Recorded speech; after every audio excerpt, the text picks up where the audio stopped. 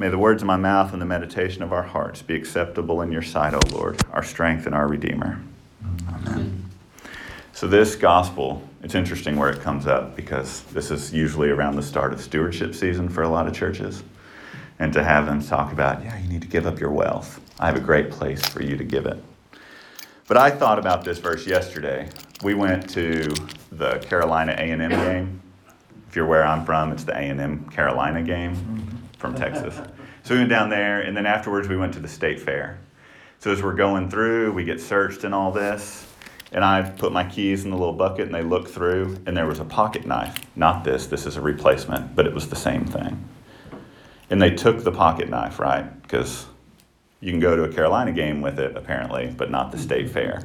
So you had to throw it away. And afterwards, I was talking to my youngest son, and he was really worried because they know that I collect pocket knives. And then I have a couple that were given to me by my father, my grandfather. I have one of my great-grandfather's pocket knives.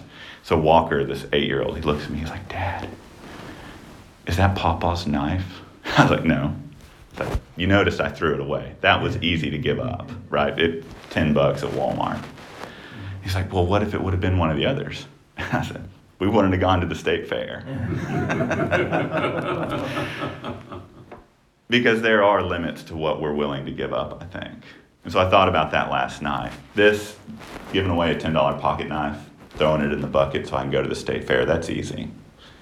But when it's something that seems priceless, when it's something that's an inheritance, it's harder to throw that away. I'd be willing to walk a mile back to my car and store it just to go into the state fair. So I think Jesus gets at that today. This rich man comes to Jesus and says, "What do I have to do to inherit?" Which right there, do you have to do anything to inherit something other than be a part of the family, right? I know families break up and there's ways that inheritance get tricky. But to inherit something, you have to be part of the family. So even from there, the question's a little different. Then Jesus says, "You know the law." It says, "Don't kill, don't steal, don't commit adultery." He stops after the first 5, right? If you think of, we don't know what the 10 Commandments look like, except what Charlton Heston brought down. But there's 2 tablets, right? And the first one has to do with how we relate with one another. Don't kill, don't lie, those things. Then we get to that second tablet, imaginary second tablet.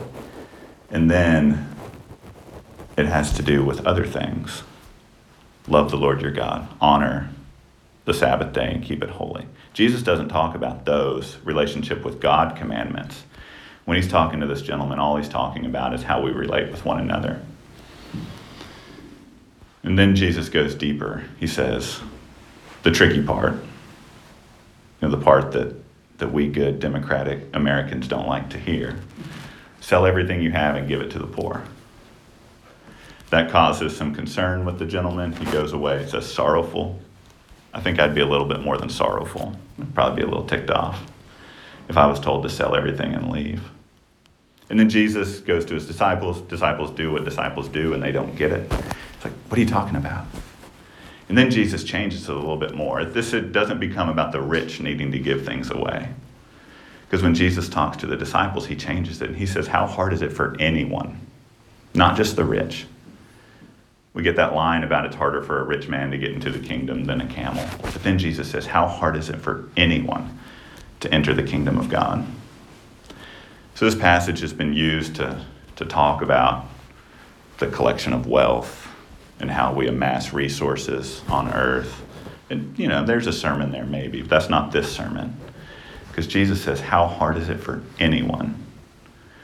Because we can always think of someone who has more resources than us. They're the ones that should probably give up a little bit more.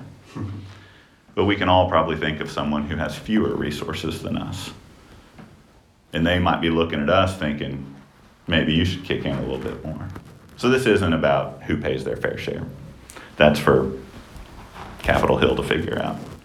But this is about how hard it is to enter the kingdom of God. What are we willing to give up?